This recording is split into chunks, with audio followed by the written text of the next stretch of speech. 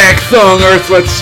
My God. My name is Conrad alongside my friend Fox. This is the 100th episode of Space Spinner 2000, a podcast where two Americans try to make sense of the UK's own galaxy's greatest comic 2000 AD, 1 month of progs at a time. This episode we're covering 2000 AD for June and July of 1983, progs 321 to 324. This week, Sam Slade goes full ghost, Sam Skiz goes full caper, Dredd goes full werewolf, and we go full board because it's the 100th fucking episode! Oh, it's amazing.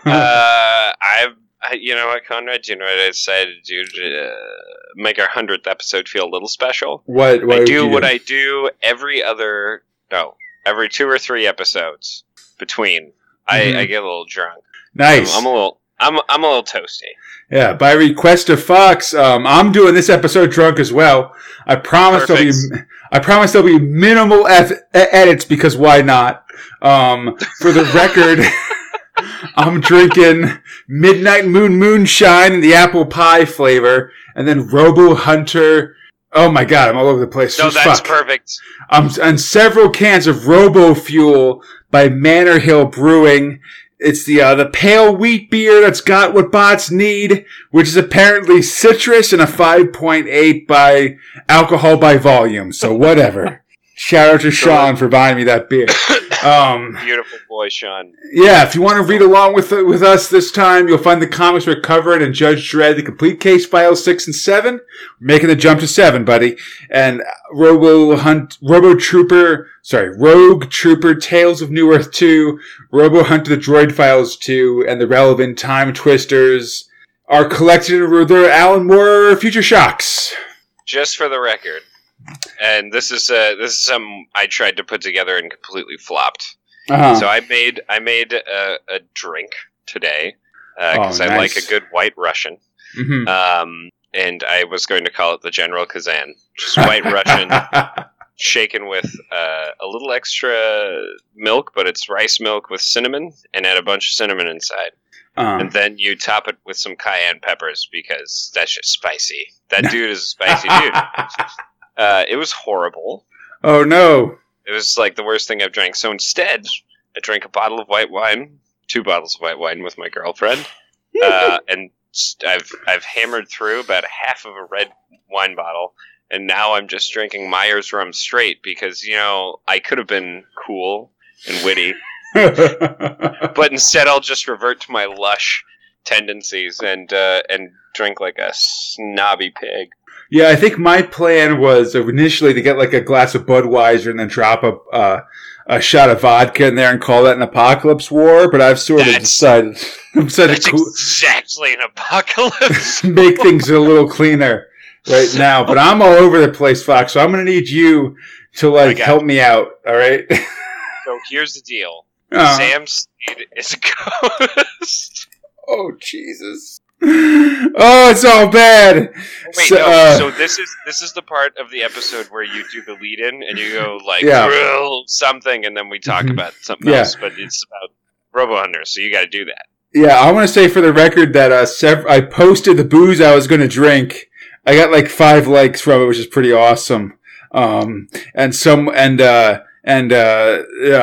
said episodes with drunk Fox are extra entertaining. Please make that the norm. Oh God! And then I said this episode's gonna have a drunk Conrad, and there was no reactions to that on the internet. I assume everybody's just shocked and appalled by it. So it's gonna be a real good episode as Conrad tries to pull it fucking together as I'm all over the place as we go forward. Conrad, they know when I'm drunk. I feel like it's not super. You don't super hide it, buddy. I'm not gonna lie to you here. I feel like it's something that's obvious to everybody. And speaking of things that are obvious to everybody, it's fucking Thrill 1 Robo Hunter. Oh my God. Sam Slade's a ghost. Yeah, he's a spoopy ghost. Script robot Alan Grant and John Wagner's Grant Grover. Art robot Ian Gibson. Letting robot Steve Potter. Yeah, man, Sam Slade is the Robo Hunter and he's a fucking ghost, guys. I have an issue with his age.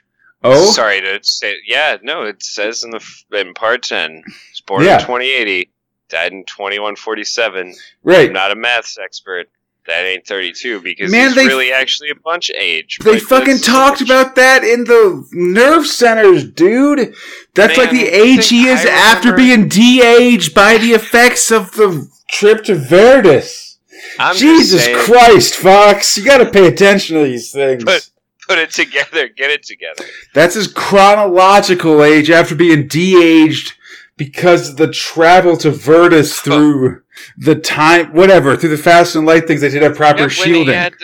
Look, all I'm saying is... It's just like how Kid is a baby, dude. Like, he's like 5 years old, but no one says he's like, oh, like, you should be 30. Like, no, man, he got de-aged to be 5, and that makes sense, all right? I would call him 5 years old, though. He's a minor. He's smoking a cigar half the time. But, like, it's something, man. Anyhow... Last issue, we learned that Sam Slade the Robo-Hunter had been cloned without his knowledge by this evil scientist guy. Rude. Yeah, so along with Ghost Sam, let's check out on the progress of Clone Sam. He was raised by a bunch of other clones of top soldiers at a military nursery overseen by Sergeant Major and Clench. Obvious Nurse Ratched reference. All I'm saying is I've never thought that what I want to see is a baby training. So he's soldiering his way through this stuff. That's when you're a baby working through military stuff, like the movie Soldier. Oh my god. He's raised with a bunch of other clones of top military guys. He's unruly, he's lazy, he lacks a killer instinct. Like they say, like, see Jack, see Jane, see Jack kills Jane, and Sam Slade's like, hey, like, what if he wants to, like, make out with Jane around back or something? And they're like, you're out of here, Slade. So for having sexual tendencies. That's right. Clone Sam is drummed out of the service at age 6 and adopted by the Scum family. Who are amazing. Perfect parents, honestly. They don't care, man. They don't raise him that well. And assume Sam Scum is a no-good teenager. Or as we like to say, a no-good Nick. Yeah, exactly. Soon he's found guilty of 52 counts of antisocial behavior, and he's given 50 years of hard time for it, which is rough. Antisocial behavior. Yeah, I mean, it's just general being a young punk kind of thing. And my favorite thing that he does to everybody of authority is he just tells them to go suck something. So go suck an egg or go suck your wig. Super awesome. Do you know what's cool about British courtroom? Even today. Is the wigs? Because those are pretty cool, dude, buddy. That is possibly like the coolest fucking thing. I don't know why. I don't know why they still do it. Maybe it's like just a thing. I really wish our judges wore powdered wigs. I'm pretty sure it's just a thing, man. Like I used to watch like the BBC like UK Law and Order thing, and all those guys wore wigs. It was pretty awesome. Yeah, it was fucking cool. I watched the same thing. Law and Order UK is dope. Yeah. So Sam Scum's given 50 years hard time. Sam Slade's checking out Sam Scum in prison when Moria Iscariot, his spiritual defense lawyer, finds him. It turns out there's 2 things that can be done at this point. One, Sam can remain a ghost until Scum dies, and the 2 of them can be judged together. Or Slade and Scum can merge into some kind of Super Sam. And basically become the same guy, So, I think that there's still a third option, which they could have explored by saying, like, ghosts sometimes haunt a place and try to, like, kill people. I mean, you could do that, but it's definitely a one-way ticket out. Like, that's another option. Yeah, I feel like that's part of option 1, to be honest. That's pretty fair. They take the case to Sam Scum, and Sam Slade, basically, he sort of lays out a plan that he knows how to escape, and Scum agrees. And so after some cool ghost effects, Slade merges with Scum, and we got this fucking Super Sam.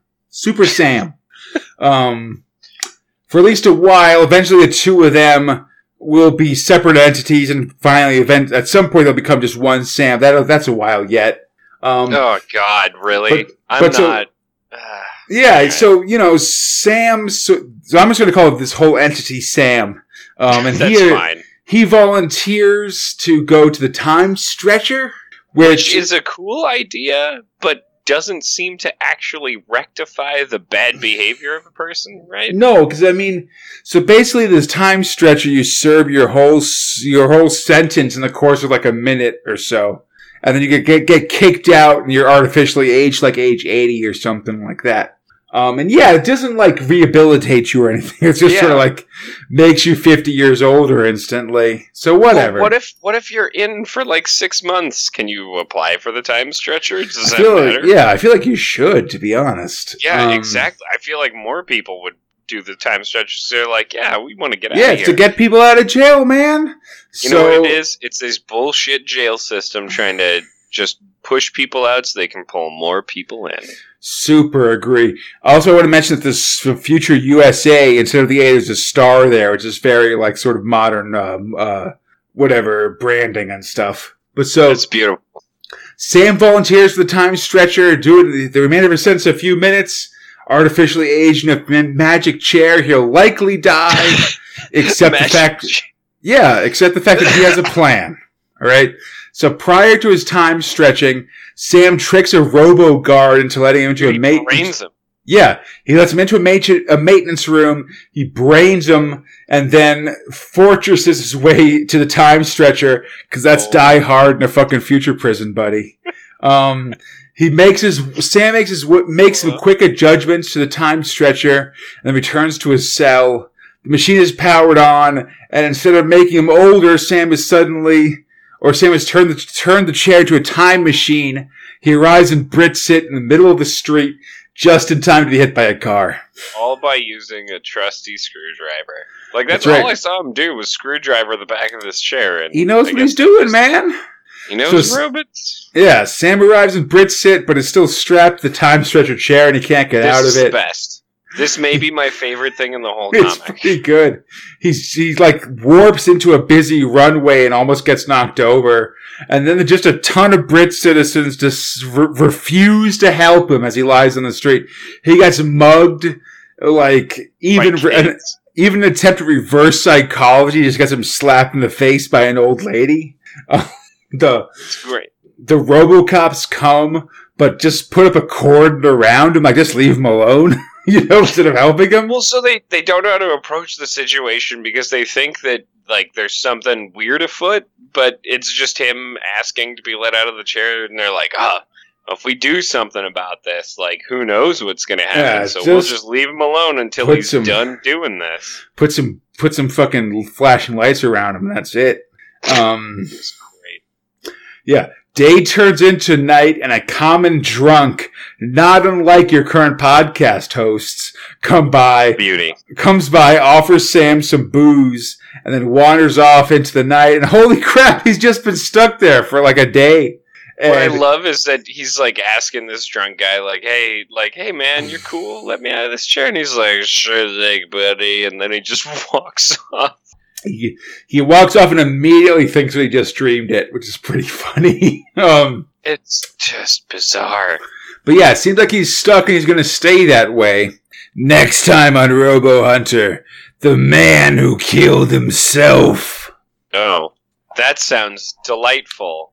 I can't wait to read whatever that shit is. I think it's going to be pretty good with just some random time travel stuff. But yeah, this is pretty funny stuff, man, especially at the end when he's just sort of like trying to get Brit-Sits to help him out. And they're like, oh, I can't be bothered. I'll be on my way, you know.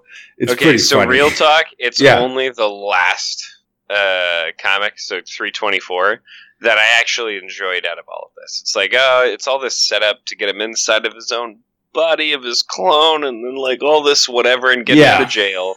And then, but the chair in 324 is great. I don't know if this is like a commentary on British people, because they're British. It feels like a commentary on British people, to be honest. And yeah, I'll agree that, like, you know, we've talked about this in this story as well as the Play It Again slam, where it feels like Grant and Wagner have kind of run out of some Robo Hunter stories almost, and they're just trying to finish things up. This kind of feels like there's a lot of wheels spinning in here. There's sort of a whole episode of just, like, will they or won't they? Then an episode of, like, setting up the chair. then an episode of setting up, 2 episodes really of setting up the chair, then 1 episode of being stuck in the chair. It's like, all right, like if you knew what you were doing, we could probably be on to the next part here, if 100%. That's kind of what I mean. Where it's like, I'm glad they gave time to him like fucking around in the chair because it's funny, but God, it took us,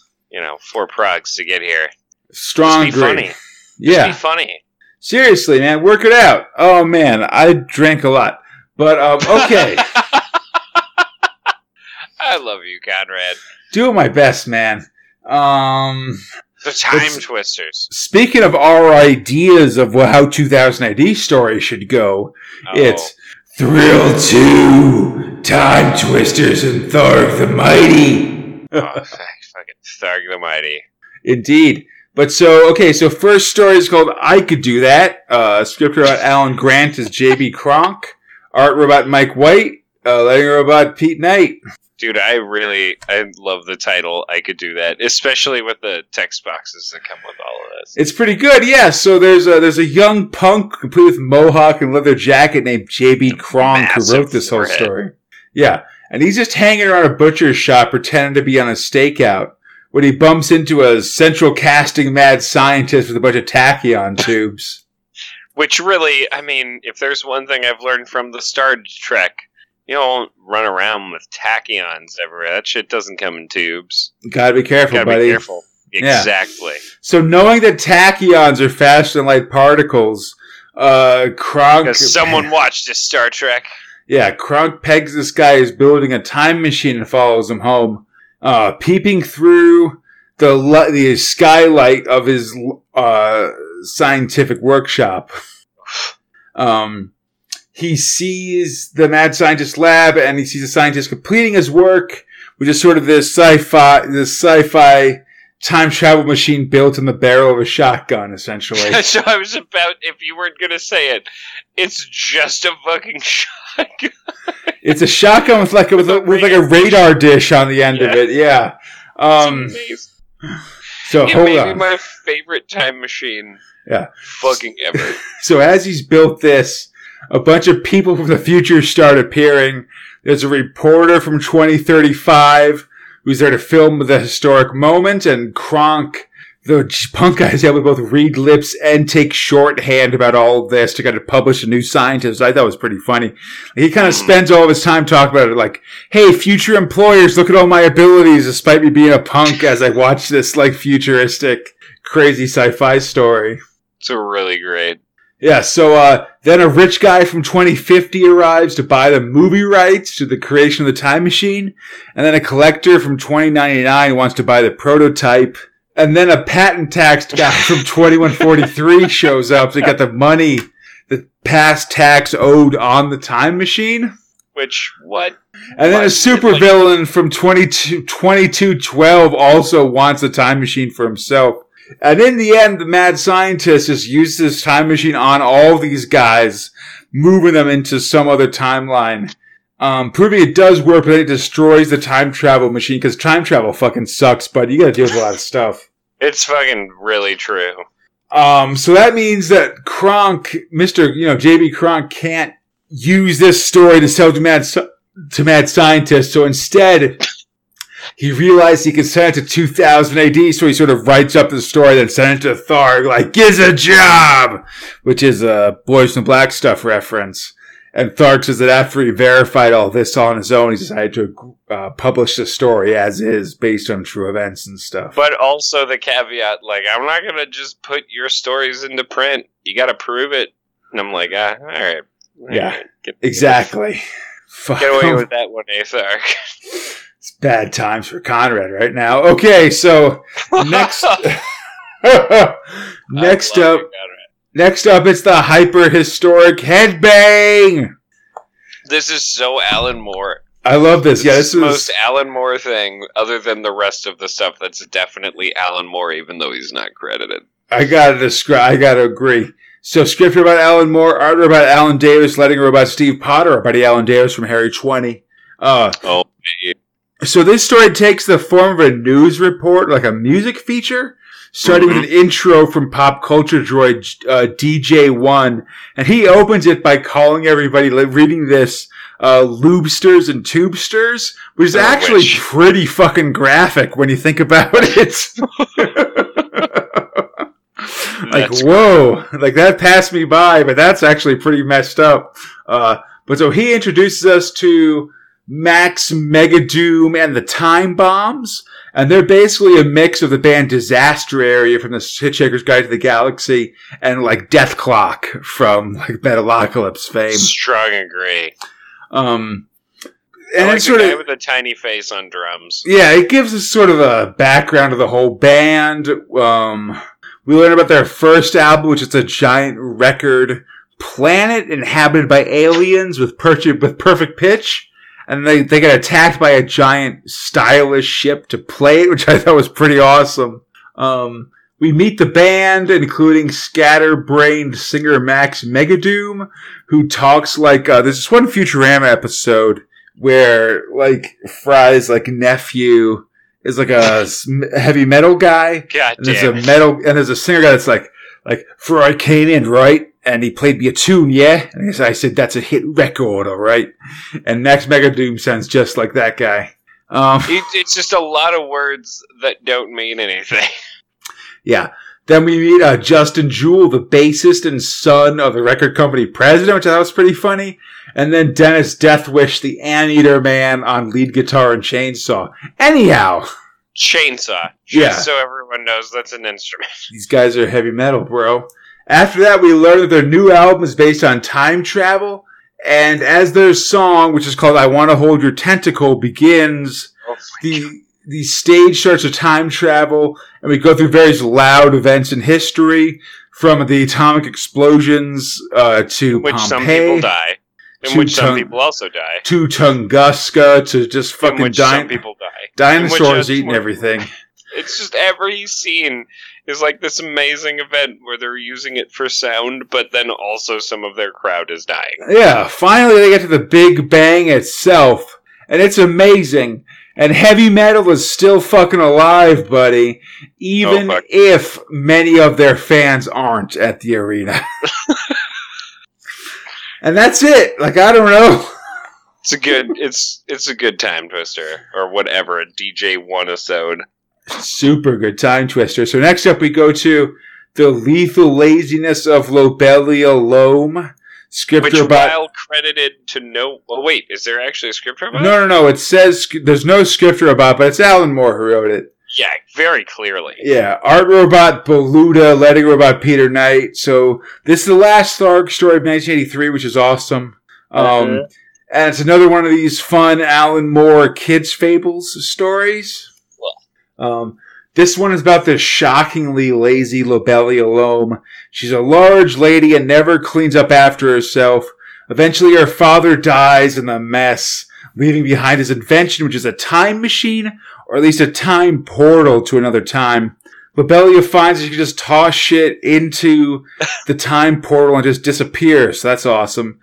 She has a guy named Conrad come over and clean up her place, then kills him and tosses in the time portal, which I'm fucking pissed about. Hashtag don't kill your Conrad. Seriously, dude. And then she just sort of has a bunch of rich guys over and tosses them in the pit, in the pool, in the time portal thing, and takes their wallets, which is whatever. I guess that just works. It seems to work. Eventually, though, we learn the portal is set to March 12th, 1984.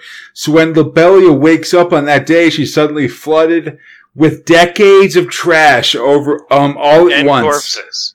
Oh, yeah. Corpse. Yeah, I like the final lines here. And it's like, and this is what Lobelia saw. 9 spin dryers and 1 steering wheel, an acre of banana peel, 100 kinds of ballpoint pen, 5,000 tins and 12 dead men, a tidal wave of gross disorder that pulsed and heaved and rushed toward her. And so her house collapses and she dies. So basically just clean up your rooms, you rotten kids, you know. It's Tharg just telling 3 messy nephews to not be so lazy, I guess. That line, 5,000 tins and 12 dead men, is pretty awesome, I gotta say. It's the that's the name of my memoirs. Weirdly enough, I'm all about it. So now we move to possibly the most depressing time twist I've ever read in my life. Strong agree. Yeah, the final time twister story we have is called The Time Machine. Art robot Alan Moore and Jesus Redondo, letter robot Pete Knight. So this story is kind of like the Reversible Man, Fox, that we saw in a couple episodes ago. Because it's kind of a trippy, like, man recalls his whole life kind of story. Yes. Harry Bentley is falling, but his time machine has worked. He recalls his life, his childhood room and possessions, his first kiss, his time with his wife, and how he'd lost his job and became obsessed with building a time machine to the point where he never got another job and his wife left him. Finally, he realizes the time machine is impossible. And with nothing left, he goes to kill himself jumping off a bridge. And that's when he realizes that his time machine is actually his life flashing before his eyes as he drowns. And holy shit, that is depressing. Yeah, I mean, so I'm into it from a stylistic standpoint, but damn, man, you just threw that into like a teenage comic book. That's pretty bold, Alan Moore. It's a super rough story, man. I wish I wasn't so fucking drunk to like be reviewing it, because I'm not giving it the heaviness that it deserves, Fox. But like, this is a fucking sad, melancholy story. I can't stress it enough. You know, it's really good and visually very well done. Along with like, so Jesus Redondo always on his fucking A game. Like, clearly everybody who worked on this really understood the importance of the whole thing, and it's very well taken care of to give way to the visuals that he's seeing, and how the visuals are portrayed are very trippy. I super agree. Yeah, the way that Redondo draws this guy, like, falling through the water and, like, seeing his life flash before his eyes, essentially, is a really awesome, just like images and, like, way to kind of, like, show you this crazy life this guys have lived, and then sort of what he's left with and stuff. Absolutely. It's fucking beautiful. Absolutely. Yeah, man, this is a really good Future Shock, buddy. It's like, it's super melancholy, and I really appreciate that in these Future Shocks that are so often just fucking air horn fests. Like, this one is being sort of a depressing, like, guy in the end of his rope kind of story is really cool, I think. I think what's great about it is it's surprising. Right, like what we like. I would say after doing this for 100 episodes. Fuck yeah, dude. Is that like I think what we like is a good surprise, right? Yeah, definitely. A surprise is just basically the antithesis of what you expected. So you still need to do all of the things to build up what's expected, like air horns and dumb and whatever, and it's funny. But sometimes you got to do something really bold and crazy, and you're like, "Damn, it's great." Or you could just always be bold and crazy, and I don't know if you could do that. But Alan Moore so far, I really like his shit. Yeah, man, he's not bad. Shockingly, this master of the comic art form has turned out to be pretty good at writing fucking comics, dude. What a dick! Seriously. But speaking of unexpected and crazy embrace of tropes. That's great, yes. It's Thrill 3, Judge Dredd. Oh, I've been so excited for this. Hey, man, Conrad. Hey, Conrad. Yeah. What do you do when your giant condominium super space island is flying into the sun? It's a man in ship time, buddy. So, Judge Dredd, script robot, John Wagner, Alan Grant, T.B. Grover, art robot, Carlos Esquerra, and Steve Dillon. Letting her about that Tom Frame. I love you, Tom. Call me. I know you're not alive anymore. Yeah, R.I.P. fucking Tom Frame. You're the master. You're beautiful. So, oh no! The Gemini 3 is being sucked into the sun, Fox. Yeah, I guess we got to deal with this. Abandoned condo! Oh my god. I really wish that there was a movie like this, Space Condo Flying into the Sun. Just the fact that everybody keeps talking about condos really makes it really funny to me. Emergency crews guide people to the pods. Dredd stops the guy who keeps trying to cut in line, and now he's got to board last, which I think is pretty funny. Hey, Cutter, you're a dirty line butter. Hey, man, Even in 2104, the sacred rule of no butts, no cuts, no coconuts remains in effect, man. Firm, beautiful thing. I really hope that's the thing in Britain. Of course. Oh, fuck. I gotta bring it over if not. So the escape pods are filling up. There's still people unable to reach the pods that just have to watch as others escape. Real bad. They just get to die in a tube. So another fucking Carlos Esquerra fucking melancholy Judge Dredd story. Dredd loads the final folks onto the Justice 3, including the guy who tried to cut in line, and they fly out even as the Condor gets closer to the sun, and some of the escape pods aren't powerful enough to break free of the sun's gravitational pull. Like, fuck you, man. You're in the escape pods and you're so gonna die. Yeah, it's like the exact opposite of an escape pod. Yeah, the Condor nears the sun. The colony leader goes with it, screaming, "My condo!" as it goes up in flames. It's definitely, I mean, I'm proud of him for going down with the ship. Yeah. That's the right way, man. The next day, Dredd shows up in the office of Ronan Roxborough, who's an architect. And he's about to get, FYI, screwed. About to get hyper-fucked, man. He didn't get the contract to design the Geminis, so instead he sabotaged them, substituting workers with robot replacements and stuff. Which is normally fine because robots are definitely, robots are definitely 100% safe. Yeah, but this time, what people tell them. Yeah, the robots were built to destroy everything. His actions led to the death of 540,000 people, which again, an infinitesimal, or maybe like 3/4 of what of the people that Dredd has personally killed. But still, that's a lot of people, so he's going to the cubes. Damn right he's going to the cubes. Don't get in his way, secretary lady. You'll get ISO'd for obstruction. Not great. He would have gotten away with it, too, if not for that meddling Judge Dredd. Well, wow. The Mystery Machine crew of Scooby-Doo would have been a lot different if Scooby-Doo were a judge from the future. I want to say that this whole thing is a super Scooby-Doo kind of plot, except that it involves the deaths of hundreds of thousands of people, which is usually not the stakes that the Scooby-Doo gang has to deal with. It's definitely a different level. Yeah. So after that, Fox, at last, man, after months of me teasing it, it's the cry of the werewolf! I wouldn't even believed it if I hadn't seen it with mine own eyes. And I'm going to tell you something. I'm going on a little bit of a tirade right now. Do it. Saving it for the end. Do you know what I love, Conrad? What do you love, Fox? I fucking love a good werewolf. Okay. So in my video games, zombies, whatever, they're fine.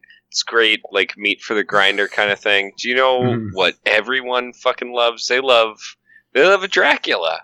Everyone loves a fucking Dracula. People love a Dracula. Sucking your blood, living in a castle and all that shit. You know what? That shit's overplayed. You know what's great?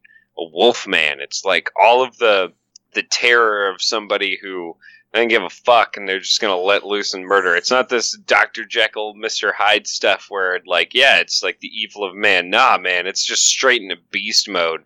These things are going to bite you or eat you. But I'll tell you what you can't do. You can't stop them unless, I guess, you have incendiary rounds or a full automatic pistol. I super agree, buddy. Space Spinner 2000's fucking Team Jacob, dude. Oh my god.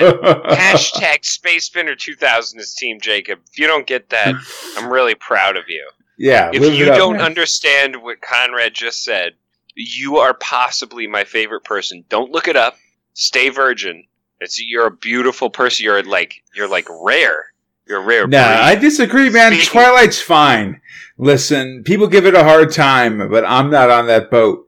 So, it's Cry of the Werewolf time, Fox. Oh, fuck.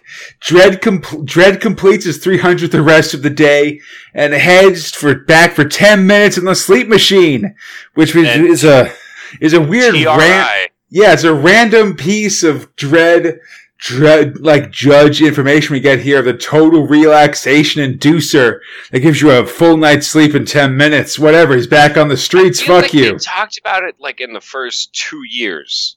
Maybe. Right? Like, they have definitely done it where it's like judges only need 10 or 15 minutes of rest and they're back on, but they never gave it like a substantive thing. Yeah, that feels right. I definitely remember this.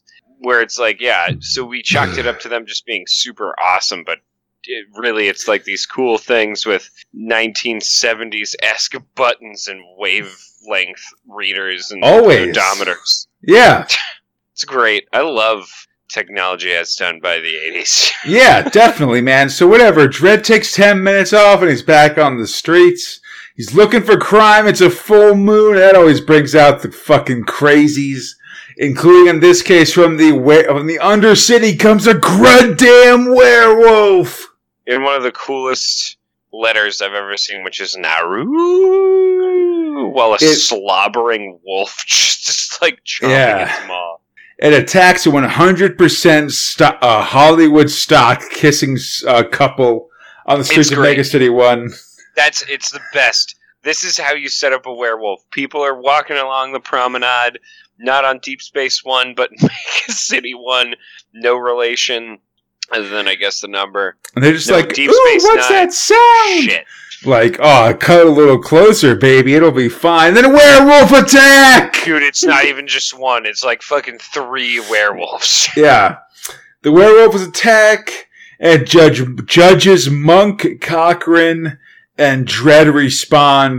They respawn to find a whole bunch of bloody werewolf prints everywhere. And Dredd They do that whole thing where it's not a werewolf. Dredd and Cochran head out. Yeah, we see a pair of motorists hit a werewolf, and the lady of the pair is bitten just as Judge Fogg arrives on the scene. He follows the attacker, and it's a fucking werewolf out here. And then this guy's like, oh god, they weren't kidding.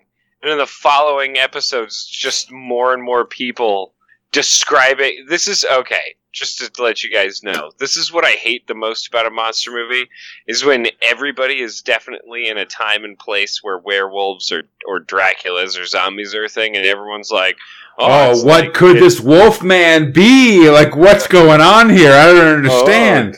Oh god, it's dead and walking around. Yeah, I mean, that's one of my favorite parts about what that movie From Dusk Till Dawn, where they just kind of, there's a point where everybody just huddles and like, all right, so what do we know about vampire movies that we've seen that we can use, you know? Exactly. So Judge Fogg takes the werewolf down with incendiary bullets and sends the injured citizens to a nearby med unit. Meanwhile, Dredd and Cochran spot 2 more and head over. One of the werewolves falls quickly to the bike cannon, and the judges attack the other with their boot knives, finally taking it out by Dredd just shooting the thing with high explosive to the face, which is pretty awesome. Right in its mouth. Yeah. Searching the body, the werewolf was wearing the remains of a judge's uniform from Judge Bram. Who is this guy? Yeah, Dredd says the corpse down to forensic, and we learn that Judge Bram was the judge that took the long walk to the Undercity. And based on some scarring, we can basically identify that this werewolf guy is Judge Bram. My god. It gets worse when Dredd reports to the med bay to find that Judge Cochran, who was bit by the werewolf, is now turning into a werewolf himself. He's going dog crazy. Yeah. At the same time, Darlene Smith, who's one of the werewolf victims, is now making the change to werewolf herself. And man, I really love this art by Steve Dillon, just showing her like transforming into the werewolf and like her nails turning into claws and stuff. It's real awesome. Oh man, it's like her well tidied red nails are just like suddenly cracked as claws shoot out of them, and she's growing teeth and then bites and that dude. Absolutely. So hold on. So Judge Cochran's also turning into a werewolf. Only a quick headbutt by Judge Dredd is able to keep him down long enough to be sedated. But he does bite another judge in the process. Cochran and other victims are locked up, and Dredd remembers Darlene and then heads out there to the Buck Chegwin block, which it might be a reference to TV presenter Keith Chegwin, but I'm not sure here.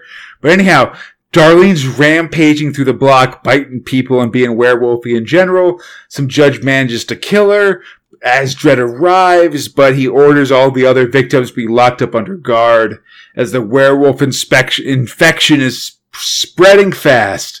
Next time. One of the best... Hold on. Like, go this ahead, is possibly the coolest side shot of Dredd I've ever seen, where they put his chin to the length of his visor, and where his gums would be is just this giant mound of chin. It's like, it's this... I've never seen a profile of him where it's just this massive. Steve Dillon's drawn a badass fucking Dredd in the course of these stories, for sure. Yes. But yeah, so next time, Into the Nightmare. We get more Dredd action. I'm not going to lie to you, Fox. By the end of the story, Judge Dredd's going to be a fucking werewolf, and it's going to be amazing. Oh, are you fucking Judge Dredd the werewolf? There's a real iconic cover coming up of Judge Dredd saying, I am the law. Ow! I'm really excited. We're going to get to it next great. time. Yeah. I love a werewolf. This story's a great chance of just sort of Dredd. You know, we talked about a little bit of sort of Dredd being this kind of melting pot of different, like, sci-fi story options, you know? Like, the Dredd world is a world where there can be wizards and psychics and werewolves and witches and shit, as well as, like, cyborgs and time travel and other sort of futuristic things, you know? I love. I think it's a real strength of Dredd, and I think it's something that's going to be really amazing for the rest of the story. This is also kind of, you know, he was there for Trapper Hag too, but this is really Steve Dillon going real crazy in his day, you know, in like a Judge Dredd story. I love how he's drawing this art and these werewolves showing up, and the final showdown with Judge Dredd and the werewolves next week is going to be real awesome. Oh man, I'm super stoked. I like werewolves. Yeah, absolutely, man. Werewolves, it's real good. Werewolves. And speaking of stereotypical sci-fi shit, it's non-thrills covers nerve-centered pop culture robots. Yeah. So, Prog 321 present bottles. It's nappy days for Rogue Trooper as a baby, for Robo Hunter as baby Sam Slade breaks formation. In the Nerve Center, James Tharg 007 wants to hear from people reading 2000 AD from strange locations. There's leathers about fictional Prague price increases. There's compliments for the Starborn Thing story. Right. And Roxy from Skiz. And there's complaints about Bert's treatment on Progs. And his pinup picture. His treatment of Progs in his pinup picture. Roxy's beautiful. Yeah, absolutely. Mid-Prog, there's a Mighty Micro page with some new games, including Galaxians and Muncher, and a Tharg Bitrung. Is possibly the best there's a picture version of Tharg. Picture of ZX Tharg and a program that says the 2000 AD is great. Mm-hmm. In Prog 322, it's Ahoo! Cry the Werewolf, beginning with the Steve Dillon cover. Werewolves in Mega City. Absolutely. It's not the famous Steve Dillon Werewolves, Cry the Werewolf story. That's next episode. In the Nerve Center, Tharg sits the Licorice Man, which is a reference to the Bassett's Licorice All Sorts commercials. Plugs the new Dredd story. You say? Man, Licorice All Sorts are like, you know, like here's a bunch of licorice candies in different flavors. And Conrad hates all of them, but they exist, you know. All right. Bassett's Licorice All Sorts. I mean, whatever.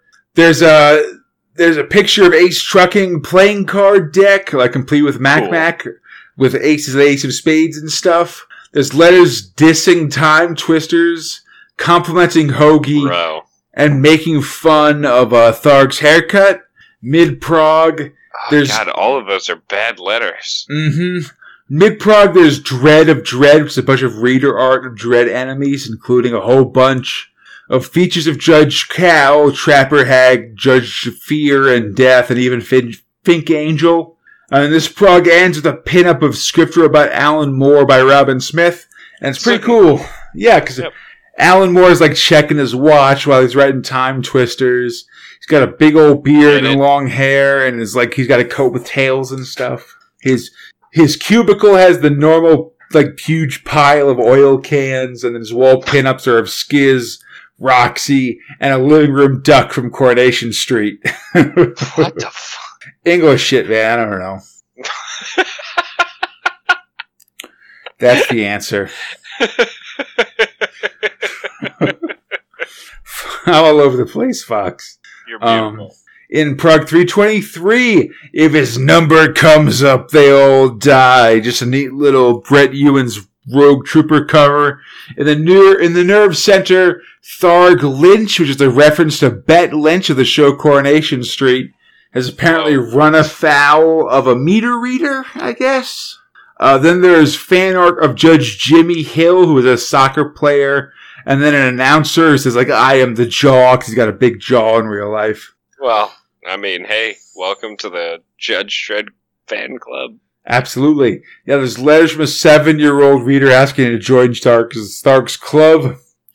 Several insults about Tharg's appearance, and a reader complaining about a girl news agent, counter lady, who was judging his 2000 AD purchase. Ooh, wrong choice. Not cool. Mid-Prague, Sci-Fi Robot Specs is here to look at some sci-fi book reviews. Dude, never-ending story. Yeah, never-ending story. Well, that's later, because this is book stuff, so there's a book by Jerry Pernelli, there's another one by Gregory Branford, William Rossler, and the big one, which is the Stainless Steel Rat for President by Harry Harrison, which we'll see the comic bookization of in 2000 AD in late 1984. You've read the Stainless Steel Rats stories by Harry Harrison. How did you like this book? Man, they were all good. Like, this one's kind of interesting just because it's kind of later in the Stainless Steel Rat's life, so... And we'll see this in the comic, too, but, like, his sons have grown up to be, like, teenagers and stuff, so they're sort of really involved in the story, which is kind of interesting. Alright. I'm excited. Yeah. D. Mill also shows up with movie news. There we go. Including Star Trek 3, a title change for Indiana Jones and the Temple of Doom. It used to be Raiders of the Forbidden City. And then both Supergirl and Superman 3 news. And the Never-Ending Story sort of shows up. Supergirl is real bad. Never watch it. Superman 3 isn't that great either. This prog ends with a pinup of Brett Ewins by Robin Smith. Brett's brush complains, "Oh, give me a break, Gov. It's 3 a.m." And Brett Ewins is super fucking cool with a vest with pins, polka dot necktie, and big socks and fat ass loafers. He's a pretty rad bro. He's super cool, and strangely, there's no pile of oil cans with him, despite the fact that he's working till 3 a.m. Doesn't need it, man. Super fair. Proc 324, dumb place to park a chair, you crazy Hume. As Robo Hunter returns to Britsit. Also, you can win a BMX bike this issue. In the Nerve Center, Tharg the Biochip announces a new prize structure for letters. I like the Biochip, Tharg. I think it's cool too, yeah. But so basically you can win £5 for a letter, £10 for a picture, and £15 is the high prize. Damn. It's a lot of pounds. We get pictures of the Reaper, and then another one for Judge Dredd. More updates on pronunciations of things. There's a video game scores. And then there's a question of when Nemesis and Slain will premiere, and the answer is 4 episodes for Nemesis and 2 episodes for Slain, respectively. Oh. Yeah, it's super, super exciting. Mid-Prog is an action video. It's action video time with previews of games for the Intellivision. News about news about Miss Pac-Man and Frogger Great coming game. to the Atari. Also amazing game. Absolutely. Frogger was a goddamn game changer. Miss Pac-Man was just a better Pac-Man. That's super true. Plus, there's high scores for Pitfall, Defender, and Astromash. And then there's a commercial that's sort of, you gotta guess how many tubes of Barrett Sherbet there are in a drawing to see, like, in a picture of a BMX bike, and then you can win that bike if you get it right. And they don't really do it all that hard. Barrett Sherbet looked kind of gross, buddy. I'm not going to lie to you. What is it? I don't know. It's just a fucking tube of toothpaste you just squeeze into your mouth that presumably has some sort of sherbet in it. Well, so I mean, like, since it was a bike, I assumed it was some kind of bike. Any number of entries, maybe whatever. Simple count. Like, it doesn't actually explain what sherbet is. No. You got. They just assume you know. You know, that's how it goes. Wow. Presumptuous. I mean, whatever, man. It's for English kids. There's also an ad for action. There's also an ad for an Action Force mini comic in Eagle, Battle, and Tiger. And I love Action Force in theory because this is basically just a rebranded G.I. Joe. Though at this point, there's a lot of differences between them. But basically, all the G.I. Joe guys would be distributed in England as Action Force and stuff. I think that's kind of funny. That's great. How do they have the guy on the skis and the dude who saved those kids from an electrical wire by saying he's Mr. Body Massage? That's the joke versions, man. But yeah, listen, I'm a big fan of Action Force. I want to say also that, the scans we have of these comics, 2/3 or 3 of them just don't have commercials in them. I don't like that. I want everything to have the commercials in it. I want to see, the old school shit, because that's fun. Fucking correct. Absolutely. And speaking of, commercialism in the West as it goes into the early 80s, it's, Thrill 4, Skiz. As it just gets better and fucking better. Yeah, art about Alan Moore, script about Alan Moore, art about Jim Bakey, letter about Tony Jacob. So, we see Laws arriving at a pool hall with Roxy and Cornelius in tow. And the pool hall guy trying to give us some guff, but it's like, nah, she's with me. And Laws is the man. That's true. We see Laws getting made fun of by locals for, alien reasons. And he then explains that he's going to free Skiz, and his buddies at the pool hall are going to help him. I feel like if I had buddies at the pool hall that I went to every day or every week, and it was factually accurate for the most part that I got aliened, I don't feel like they'd be like, haha, alien man. They'd be like, oh fuck. It's hard to tell. Happened? Yeah. Meanwhile, Van Owen once again comes to question Skiz about alien technology. I love this part. And it's just... Yeah. Skiz's feeling of the situation where it's a game he can neither win nor lose, and it's just questions that don't matter for a guy who's just trying to find fault in what he's doing and how miserable he is. It really sets up kind of this payoff that happens in this same episode. Absolutely, yeah. Forced to play Van Owen's evil game, Skiz has no choice but he ends up talking about one weapon as people still have. They have evolved past weaponry. It's a tool. That's right. Yeah, it's more a tool than weapon, but it's the snuffer, which snuffs out suns. Because if you are a tier 3 civilization, there are 3 tiers. We are tier 0, according to these physicists. But a tier 3 civilization harnesses the power of entire suns in order to gain energy, right? They take and sap the entire energy of a sun in order to power their civilization. That's fucking amazing. Absolutely.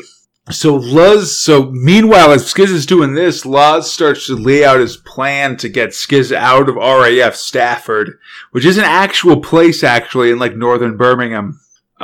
Really? Yeah. No, it's a real place? Yeah, you can look that up on Google Maps and stuff. That's cool. Yeah, it's cool.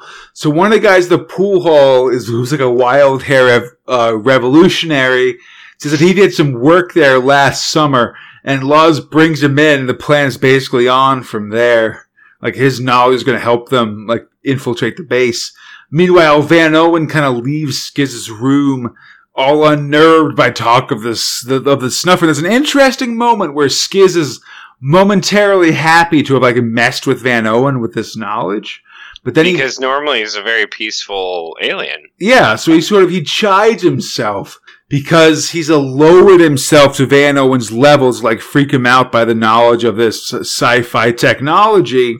But it also revealed himself to be as violent and over the top as Van Owen is, When put in a situation where it's extreme, right? It's these extremes.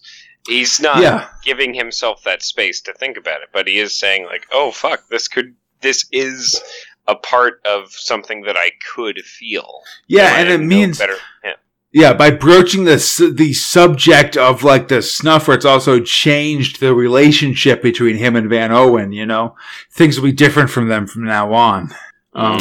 As things go by, like, we get to Prague 322, and the story completely changes 100% to a freaking heist story, which is really awesome.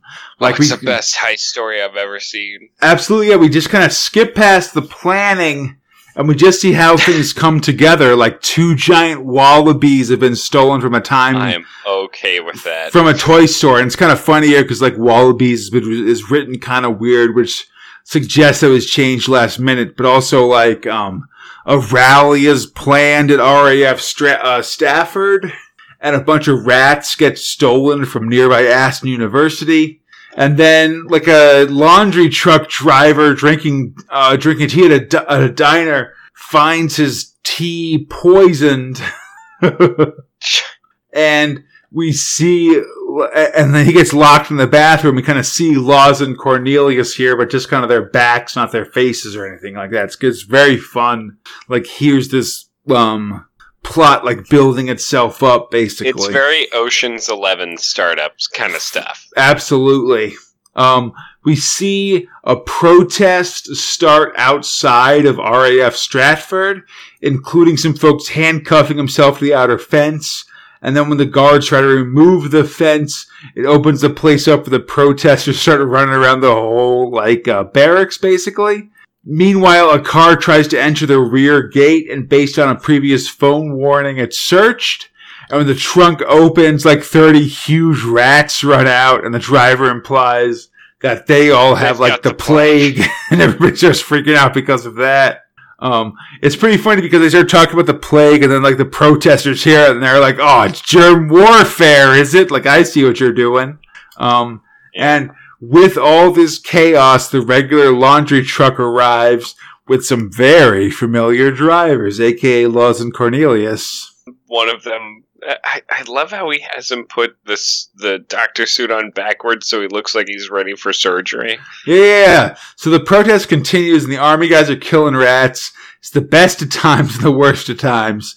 Meanwhile, Laws and Cornelius have infiltrated the base and are now they're new hoping around the base, which is when you're rescuing someone from a military base while wearing disguises, Fox. Oh, that's really great. They're a new hoping around. And they quickly change from laundry guys to doctors, complete with, as you said, Cornelius turning his shirt backwards to make it like an operating gown, essentially. They quickly arrive at Skiz's room, and with a lot of official-sounding blather and some references to the plague, they manage to get into Skiz's room, learn that he can speak English, and head out.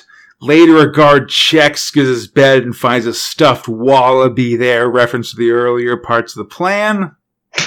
The alarm goes up as the laundry van drives off, and cops and Van Owen follow a suspicious scooter. They pull the driver over, and it's revealed that to be the other stuffed wallaby. It and the driver are going to Gretna Green to be married, and Gretna Green, Fox, is this place in Scotland that's famous for people running away to be married there. Oh, so it's like the Vegas of the island. Exactly. Finally, we see Roxy wandering the streets of late-night Birmingham, and it's scary and super alienating, which I think is really cool, honestly. It really sets up kind of how it is for like a younger woman to have to walk around alone at night in a very shitty part of a city. Absolutely, yeah. The narration from Alan Moore is going in an overdrive here. He sort of describes this part of Birmingham as being a cross between Legoland and the Emerald City. But eventually Laws finds her, and she gets into his van and finds Skiz waiting for her, able to speak English. The two of them embrace. Yeah, they embrace tearfully. That's real nice, man. It's the sweetest thing. It's like, oh my god, my friend and the person who cared for me. He's finally saved, and we're able to, like, go from here. Meanwhile, Van Owen, we see, is preparing Super Dick. He's preparing a manhunt for Skiz over the objections of the more straight-laced Mr. Aubrey. We see German shepherds being loaded into a police car, and Van Owen, he's basically implying that he's going to shoot to kill and try to kill Skiz no matter what happens. Mm-hmm. And he's got basically a day, so we've now got the ticking clock. Yeah, because this guy's going to the PM. Yeah, Aubrey says he's going to go to the Parliament to talk about this, and Van Owen says, Minister, man. Yeah, and Van Owen says by tomorrow this will all be settled, which clearly means that he's going to kill Skiz. Die or be killed himself. Indeed. Back in the van, our heroes drive aimlessly, not sure where to go, as we see a man with a Watchmen-esque sign reading, "The end is in sight. None shall escape the wrath," walks by. Next time on Skiz, parent problems. Oh, this is so good, dude. The heist part of them just getting Skiz out and all this chaos and stuff around the base is so amazing. The reunion between Roxy and Skiz is really great, and then it's just like heartfelt. It's totally actually heartwarming. Yeah, and then all these characters are trying to figure out what they're going to do next is really great too. Like all of it combines this great story. You don't know. You don't know what they're going to do next. You don't know what the heist was. Like, what I love about this comic is that you don't know. And it sets everything up in a way where it's like, all of this could have been fucked up, right? Like, at some point in the plan, something could have fucked up, but it went perfectly. And it's really playing to your emotions in that way, right? Yeah, like, but even... give you this moment of Act 2. Yeah, and then even with it working perfectly, it's like, well, what do we do now? Like, we've got this alien, but like, what's the next step here? And nobody really knows, which I think is pretty amazing also. She asks Laws directly, like, is everything going to be okay? And he's like, you know how this is going to go. It's not going to go well. Yeah, absolutely. Oh, man, I'm super stoked about Skiz. We got like 2 more progs worth of Skiz, and it's Are you serious? So we got, like, basically, I'm going to talk about this at the end of the thing, but basically we got, like, one big one that's got all of them, and then it's going to wrap up right at the start of the episode after that. And it's just so amazing. I'm so stoked for the end of Skiz. It's, like, super, like, we get to the end and then Conrad cries about it, you know? Like, I'm really excited. This has so far been one of my favorite comics inside of here. Like, I've always said and will continue to say, like, I prefer something to have a definitive end. Mm-hmm. And Skiz feels like it will. And it's like where you can start the Skiz comic and say, oh, it's like E.T. Sure, an alien comes to Earth and all of this other stuff. Crash lands, right? Like, E.T. is like, he missed the boat. Right. For all sorts of things. But, like, this is such a different story and hits you in such a different place. And a similar place as he. I mean, especially now as we start to get into like the heist parts where they like free Skiz from the military base, and then like it deals like what we're gonna do next and stuff. All that is so different from E.T., right? Well, I like this idea of good adults, right? Like in E.T., the adults don't have the best intentions in mind. It's about children being pure. Yeah. Right? But Law is you know, he's put out as this guy who clearly is kind of a rough and tumble dude. And why am I forgetting his name? The big guy. Cornelius. Cornelius is clearly like a dullard, but he's got this heart of gold, and he clearly knows right from wrong, and what's being done is wrong. These are adults. These aren't children. Right? This isn't the Goonies trying to figure something out. This is a young girl who has to go to these people who her father knows, and now that we know her father, what a great guy he is. And they're the good guys, not her parents. It's kind of cool. Definitely. Well, I'm super excited to see what you're going to see next episode as things sort of come to a head and stuff like that. That's where we're really going to see the huge like changes and shift and stuff like that. It's so good. I love this story so much, Fox. I can tell. So good. Like, this is, I mean, I've said in a couple places online that, like, from the start of this show, like, Skiz is one of the stories that I've been super excited to get to. And now we're in the midst of it, and I'm just super excited. I love it so much. It's one of my favorite 2000 AD stories, like, for real. Really?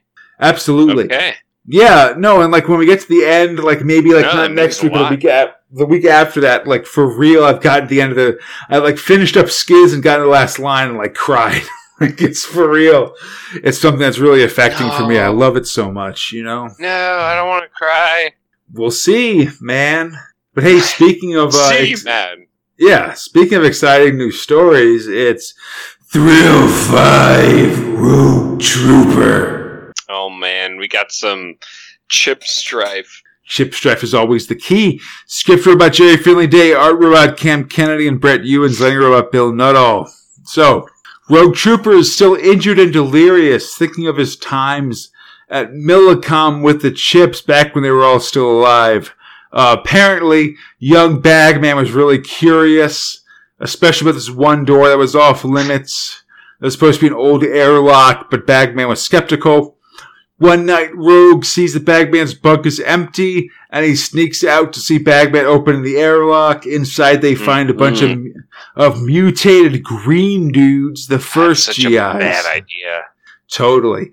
The mutants realize that they've been replaced by the newer, bluer dudes and start to freak out, which includes knocking out Bagman. Rogue carries Bagman to safety, and they get caught by the station guards, and the guards have no choice but to eject the building with the first GIs on it and blow up that pod with the green troopers. Rogue is sworn to secrecy about it, and whatever. So that's like whatever the story of Bagman and so I Rogue. guess Bagman is kind of a jerk because he says he doesn't remember, even though all of the things leading up to that point would be something that he could remember. Yeah, he killed the first GIs, man. Not cool. There wasn't like a weird, well, we only have so much of this serum that's going to make people forget, and Rogue's like, make Bagman forget, I will be sworn to secrecy thing. It's just like, nah, he'll just forget because he was clubbed in the brain. Yeah. I do think it's kind of cool that we haven't talked about this that much, but all of the like GIs had just like letters and their age marked into it, so they were all like so Bagman's like B13 while Rogue is R13. That sort of explains a little bit how their naming conventions ended up, although not really, you know. I mean, it says that you can make about 24 before you go through double lettering. I mean, you only need so many freaking GIs, man, whatever. Alright. At least in the first round, you know. I'm just saying, per year, only 24 for genetic infantry seems very limited. They're prototypes, man, whatever. Fair. So, the Chips are all freaked out by these various revelations. But what's that? Oh, man, there's a Nord patrol coming in fast. So I guess let's wise up and make these Chips not think everything I said was fucked up. Well, they'll arrive before Rogue is fully healed, and the Chips are feeling super low self-esteem. Luckily, Rogue manages to come to before all this part. He sort of wakes up and finds his buddies all mid-existential crisis about things. So he just starts straight up lying about the situation and like just takes he was the shit. Yeah, he just takes responsibility for everything. Like, oh man, it was me that was bad at shooting, or I was just jealous of Venus Blue Jeans, or it was me that killed all the fucking original Rogue troopers and stuff. And that's enough to perk up the Chips, who then really, alright guys. Yeah, they go to work killing all the Norts with auto fire, tossing mini mines / pogs at all the enemies and stuff. Helm does nothing other than detect. Presumably this helmet stuff. I don't know. You know, that's classic helmet maneuver. But 3 Nords survive all of this attacks, and things look bad until Rogue pops up with a fucking GI officer pistol and kills them all. Later, he heads back to the Nord command post and kills everybody there too, and the Chips seem to decide to not talk about this with Rogue. They must never know that his Millicom memories were true. Oh, God, he's got to hide it from them, I guess. Listen, if there's one thing I learned from watching, like, The Flash and Arrow and things like that, that's very important to just hide secrets from your comrades and never actually tell them the truth. Despite the fact that, like, telling them what actually happened and airing things out would actually be way better in the long run and stuff. It always is. But whatever, just bottle up your secrets, man. Like, that's how you're supposed to do it. This won't be a thing that comes back to bite you in the ass for other reason that we continue this comic. Yeah, no, it definitely won't be a problem when Brett Ewins takes over and we got a sexy-ass Venus Blue Jeans that's got to explain all these situations in a couple months. Oh, that's great. Oh, that's real great. It's fucking sexy-ass Venus Blue Jeans. Anyhow, for the moment, Brett Ewins takes over on art, and we get a very weird look at civilian life on New Earth as post being in the army for the yeah, Souther. we see some Souther civvies, including an old vet that has got a fishbowl coming out of his collar, and they all get the daily Souther news, which is obvious propaganda. Correct. Which shows like Souther victories and fun from the front. Hey, Conrad. Yeah. Would you like to know more? Oh, always. Let me know about the psychics, about fighting the bugs, buddy. I'm ready to go. That's what I'm talking about. all of this stuff is reported by these news droids with names like G for George and T for Tommy and stuff. The surviving vet with the fishbowl collar says that these guys were called vid vultures because they were bad luck and they made war look like fun, not like the difficulties it actually was. Yeah, kind of. They're definitely propaganda. Yeah. Meanwhile, rogue troopers on the run from a Nort Hopper when he gets distracted by something in the sky. Luckily, he's able to dodge it and then do his classic sort of burrow underground and land an ambush trap trick.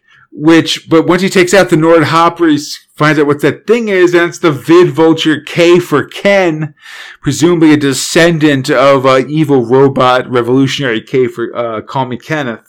And just so everyone knows, these robots look like a mix between the weird "I'm gonna stick you with a needle" droids from Star Wars and iBots. Yeah, I'd say Fallout. They're 100% those torture droids from Star Wars. They're just like big globes with like shit coming out of them, basically. Where are we? Where am I? ITO interrogator droids. But it looks like K for Ken is going to be following Rogue around for the foreseeable future. Yay, we have a new sidekick. Yeah, in the final prog, we see Rogue Trooper with a mini splash in front of the Souther flag, and that's super dope. Good Brett Ewins already here. Mm-hmm. We see Rogue wake up with the Vid Vulture still following him, even as he like eats breakfasts and so on. Rogue heads out as K for Ken narrates his actions. Rogue is headed to the Rockies 2, which is a narrow maze of canyons where he manages to lose the journalist through the various like passageways and stuff. But hey, we can't have this new character begun for long, so here's plot reason for several different Norts to be in front of you. Yeah, I mean, Rogue falls upon this Nort patrol and starts killing them. This noise of the battle calls K for Ken over. Eventually, K for Ken is sure that his coverage of Rogue killing all these Norts will win him the War Correspondent of the Year award, and Rogue says that he doesn't have time for interviews. And that's borne out by the fact that a bunch of Norts have found Rogue's position based on K for Ken being there, and they're planning their attack, and that's sort of the cliffhanger that we end Rogue Trooper on this month. It's kind of like if a news correspondent could fly over a battle and definitely alert enemies to your position. Yeah, it's bad times, buddy. Absolutely. And man, that's it for stories this month. That's it for progs. Jesus Christ. Yeah, we got through it, bud. I'm drunk. I'm barely surviving. Me but too. Before we get to best and worst, I asked folks to send in well wishes for this milestone, our 100th goddamn episode, Fox. Oh, really? Yeah, I just went on Twitter and Facebook and said, hey, if you got something nice to say, let me know. And we got some great responses, actually. On man, Twitter. Yeah, on Twitter, Judge Powell said... Judge Powell? Yeah, we'll get to Judge Powell in the actual 2008 as we go through, but he says, citizens, the perps behind Space Spinner 2K remain at large even after 100 broadcasts. Justice Department reminds you listening to their subversive media is a crime. Report them to win great JDA prizes such as Otto Sump's Mare Grub Mushroom Tongue Applicator, which is pretty funny. Oh man, that's great. Yeah. Neil McGonigal says, looking forward to the 100th episode, guys. Really enjoying the podcast. You have just started on my era of 2000 AD circa 300. Keep it on, which is real good. Steve Green says, have a terrific 100th broadcast. And then he drew a picture of Walter as a Green Cross Code robot, which is... No, so you just hate me. Yeah, you don't like me. It's the most horrifying thing of all times, and it's super fantastic. Thank you so much to draw my nightmare. Ebo's, nightmare of all things. Totally. Ebo says, hey guys, congrats on your 100th episode. It's been great listening to you dissect the galaxy's greatest comic and get so confused by 70s and 80s British culture references. Anyway, I'm off for a game of hazelnuts, which is an insult to me for mistaking hazelnuts and horse chestnuts in the previous episode. I still don't understand the difference. Keep up the Zarjazz work. Dread Universe says, congrats on getting so far. It's been fun reliving the older days. Keep up the great work. And Bob Thompson, 70, who's been a Space Spinner Twitter follower for God knows how long, one of our oldest ones, says, congrats on your 1,000th from the homeland of Midden-Face McNulty, which is Scotland. Scotland. Long may your turn or your brakes reek. I'm away. And then he listed a YouTube video for us to watch and signaled the Time Twister sound effect, which is the TARDIS. So I super appreciate that as well. Thank you so much, Bob Thompson. You're one of those guys that's been with us since the start, and I super appreciate all your comments. Good man. Yeah. On Facebook, we got a bunch of stuff. Dave Healy said, congrats for making it to 100. Here's the next 100 from the 1977 to 2080 Facebook group, which is awesome. Good on ya. Yeah, Ian Anorak Hollinsworth said, it seems mere space seconds ago you first overloaded our thrill circuits with episode 1 of Space Spinner 2000. Bring on the next 100 orbits. That was a good episode and definitely not poorly recorded. I appreciate that. I mean, it has moments, man. Whatever. Alan Rose Knowles says, well done on making it to 100. Conrad Fox, best podcast going. Crack out the air horns and the Mac long may confuse. Or dude, we gotta give that man some air horns. They're in there, for sure. Gareth Edwards, Lloyd Tolman says, congratulations, Space Spinner 2000. Quite possibly the most entertaining podcast out there. Mac hangovers all around.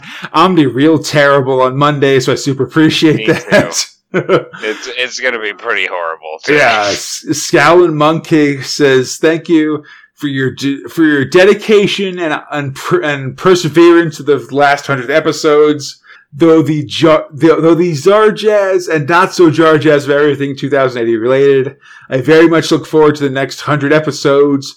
And maybe also the second coming of Jesus! Oh no! No!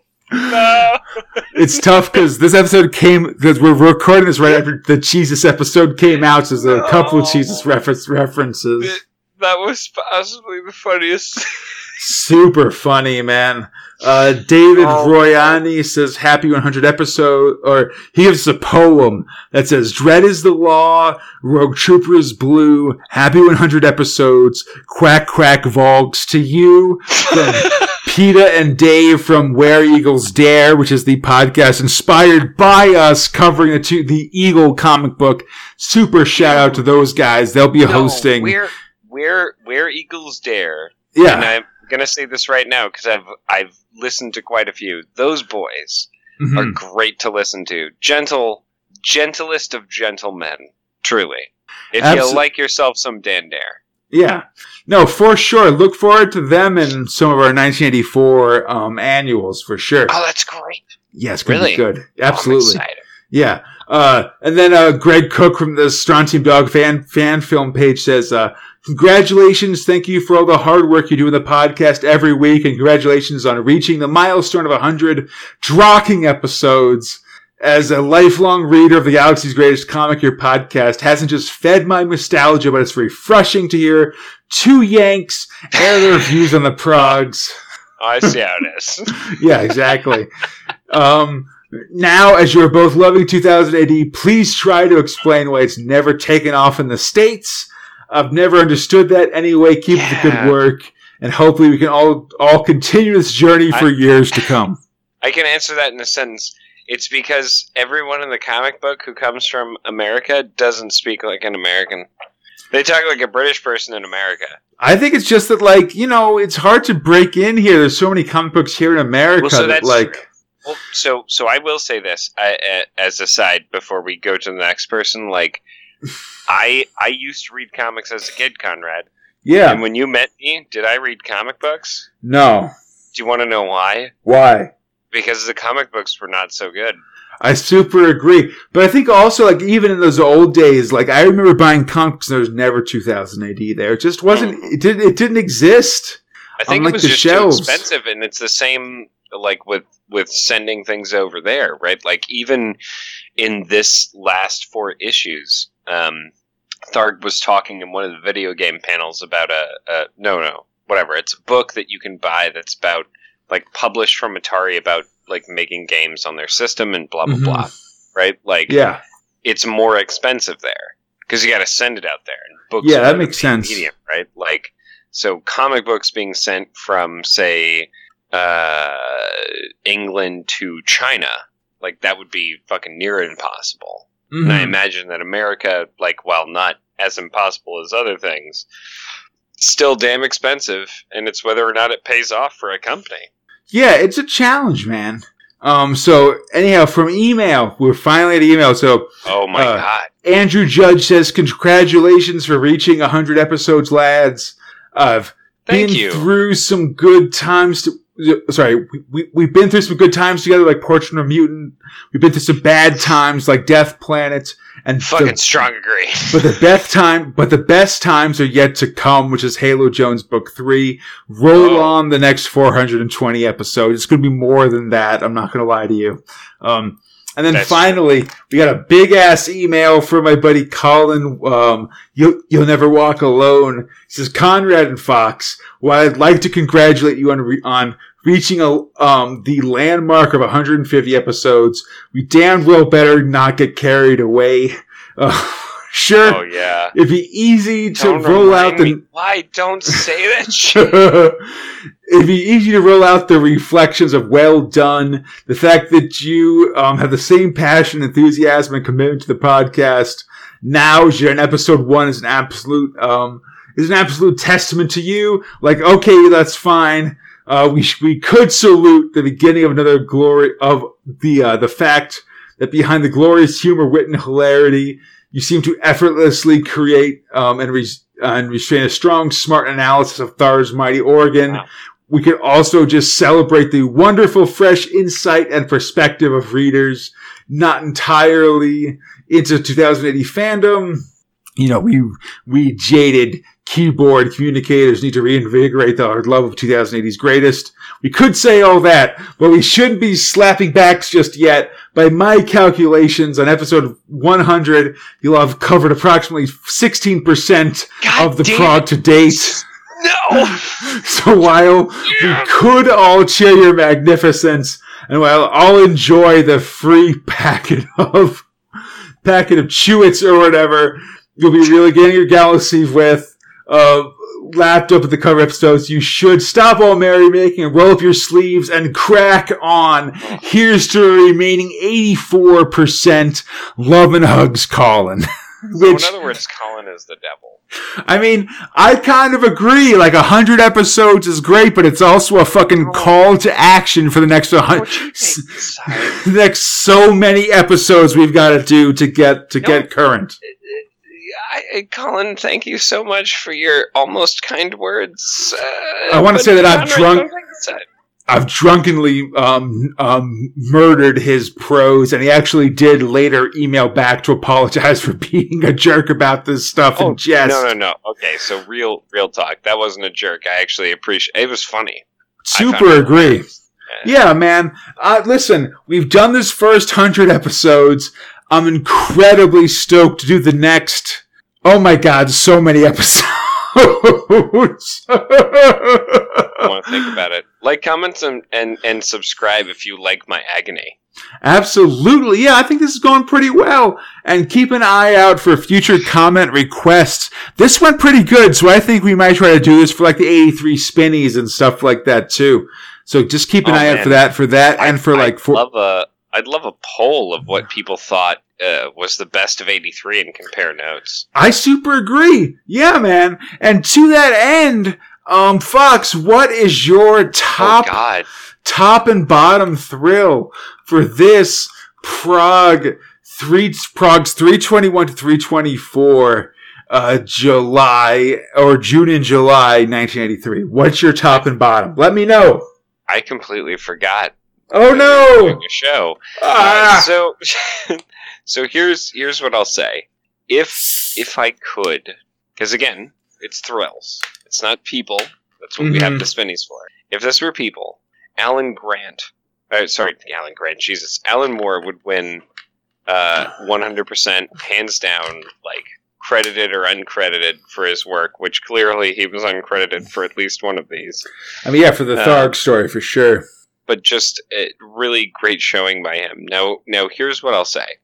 I'd rather start on bottom, which I will firmly give to Robo Hunter for having 3 out of 4 of just like setup, but no funny, right? Like there's no what I love the most about Robo Hunter when I read it is the cartoonesque stupidity humor that I've come to love of the 1/4 of the comics that we read today, right? Like laying in a chair and a bunch of dumb shit happening. Like nothing has to progress in the story. Like I literally give 2 shits about whether or not he gets into heaven or hell. Because something's gonna happen. Yeah. But like make him laugh, make him smile. Like that's the Robo Hunter kind of thing. And one of those did that for me this month. And not to say that Robo Hunter's bad, but like it definitely hasn't been an amazing thing for a while. No, I agree with that for sure. So where I'm coming from, bud, is that like I had to choose between Time Twisters, Dread, and fucking Skiz. And bro, I'm sorry, and this feels like I'm just saying the same thing all the time. Bro, it's Skiz. Yeah. There's no way you can beat... And, like, this is Skiz beating werewolves. I like werewolves. I like werewolves a lot. I like big dog people biting on dudes, unstoppable monster machines, but instead it's like a heartfelt story about how some people who don't necessarily have, like, the most connected reason to save somebody, it's just like they're good people reason to save somebody. Going out of their way to do it. And it's heartwarming because I think like most of the stuff we read from Alan Moore and like say Time Twisters is very dark or very sad or very fucked up. Yeah. And here you're seeing like, no, they're characters. They're people. They're real people who go out of their way to do something great. Isn't that wonderful? That makes perfect sense to me for sure. So Conrad. Now that I've drank the last of my rum, I'm ready for nappy times. Conrad, what was your top and bottom thrills for this last 4 issues? Oh man, this was a great month. Honestly, there's a lot of really great stuff. I'm going to agree with you about Robo Hunter being in the bottom. I feel like I feel like at least like Grant and Wagner feel like they've run out of Robohunter stories to tell, you know? There's Stronger. there's a lot of just Robohunter stories in here that just, like, they spend a prog telling parts of the story that I feel like they could have sort of speeded up. And I just feel like they're just trying to stretch things out, you know? They're not even making up lyrics to a song that you don't know. Yeah, but it's of the same piece of, like... Yes.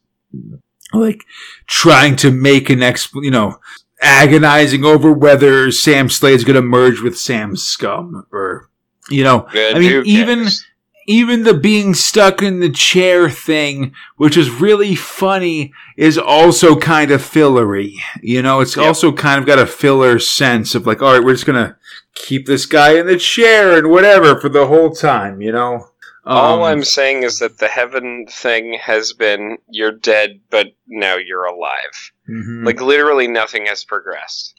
Yeah. For top, I'm going to say, I agree with you too. Like, Skiz and Dread are really the tops for me.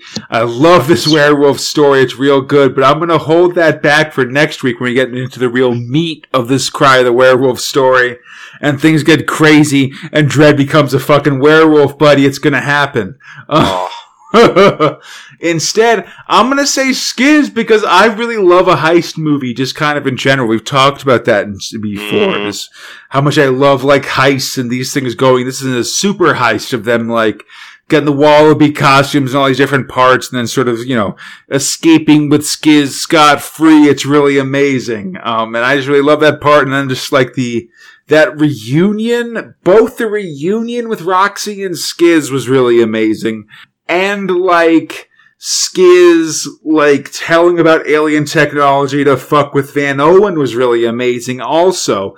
And then, like, the after effects of Skiz feeling really bad about having, like, one-upped Van Owen that way, that was a really cool character moment, I thought. And, And how he reflects on it. Yeah. Right? Like, yeah, I mean, exactly. So much of Skiz is that it's not, like, just the story, it's that it's the little character moments between these different, like, mismatched stories and stuff. It's almost as though it's a fucking story, Conrad. Well, yeah, I mean, fuck you. But, like, yeah, No, I don't mean that. I don't mean that sarcastically towards your assessment. I mean that sarcastically towards, like, 90% of, like, what I read. Yeah, that they're just sort of, that they're telling this story that it's not about the action, that it's about the characters going on in the story and stuff that makes Skiz so fucking strong about that thing. It's so amazing. And this is just another example of that, of Skiz, like, talking about, like, oh yeah, we've got this high-tech technology, that'll shut you the fuck up, and then feeling bad about having said that. It's a really interesting, like, way of telling the story of these characters and stuff. I really love it. I'm really loving Skiz. It's one of my favorite stories of all time. I'm so glad that it's hitting you on the right notes too, actually, Fox. Like, that was something I was worried about. It's got great writing. It gives its way when you need some art showing up. It gives its way to it. Like, the letterer clearly knows, move out of the way. Like, absolutely. This isn't the time for it, like, kind of thing. It's just a very obvious, cohesive storyline. And when people are working together, it doesn't matter the medium. Mm-hmm. When they're given their space, they can really make something shine. And I feel that way about Skiz. Absolutely. I super duper agree. So anyhow, I hope everybody enjoyed our show. As always, you can find Space Spinner 2000 on iTunes, Stitcher, the Google Play Store, or on our podcast site at spacespinner2000.com. Oh, snap. Damn, buddy. Feel free to contact us at spacespinner2000 at gmail.com. On the 2084s or on our Facebook, Instagram, or Twitter pages. On Twitter at SpaceSpinner2K. For everything else, just look up Space Spinner 2000, we should be there. I'd love to hear your thoughts about 1983 as eventually, as this episode comes out, we'll be moving towards the spinny. So I'm super stoked just to hear what people thought about, like, this year and the comics that came out.